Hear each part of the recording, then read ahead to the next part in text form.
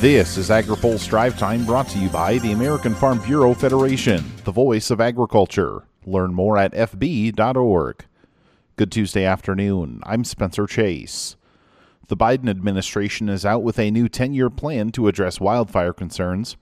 According to the new plan, the U.S. Forest Service and the Interior Department plan to work with landowners and local government entities to target high-risk areas.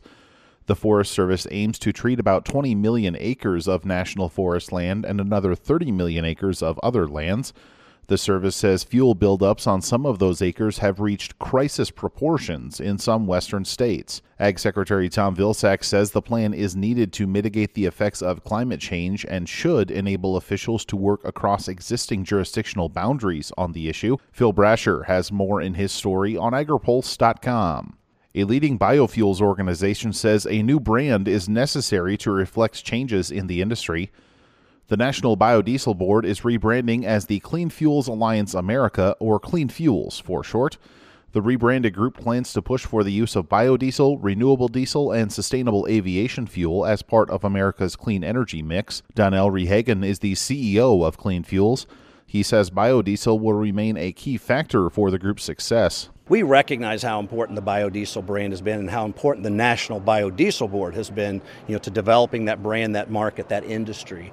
And so we want to make sure that we recognize and continue to support that. And so we're not turning our back on biodiesel. Again, it's going to be, as I said, the foundational piece of our industry going forward. We still today see over 80% of the production in our membership is biodiesel. So that may change over the years, that mix may change, but nothing's going to change about our commitment to biodiesel.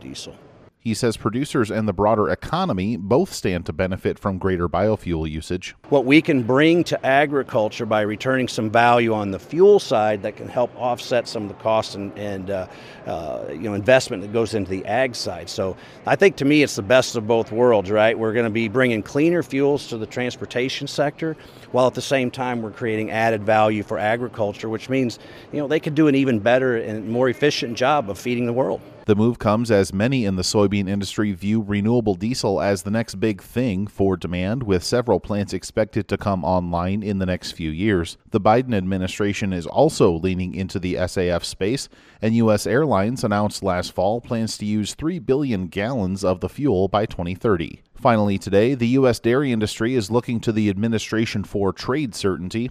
AgriPulse's Hannah Pagel has more. The dairy industry is seeing a growing interest from foreign markets for high-quality milk products, but an industry leader says new trade deals will be critical to tap into those markets.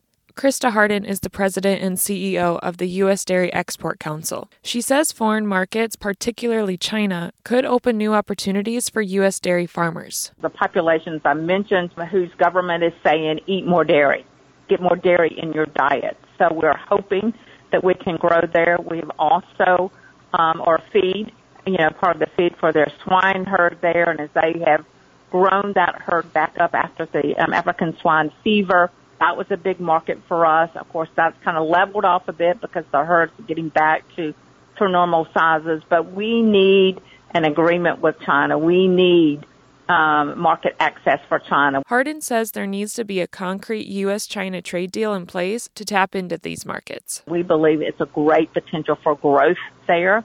We want to be able to take advantage of this interest in dairy, their desire to have dairy. We believe we should be able to be competitive there, but we're going to need a little assistance on market access.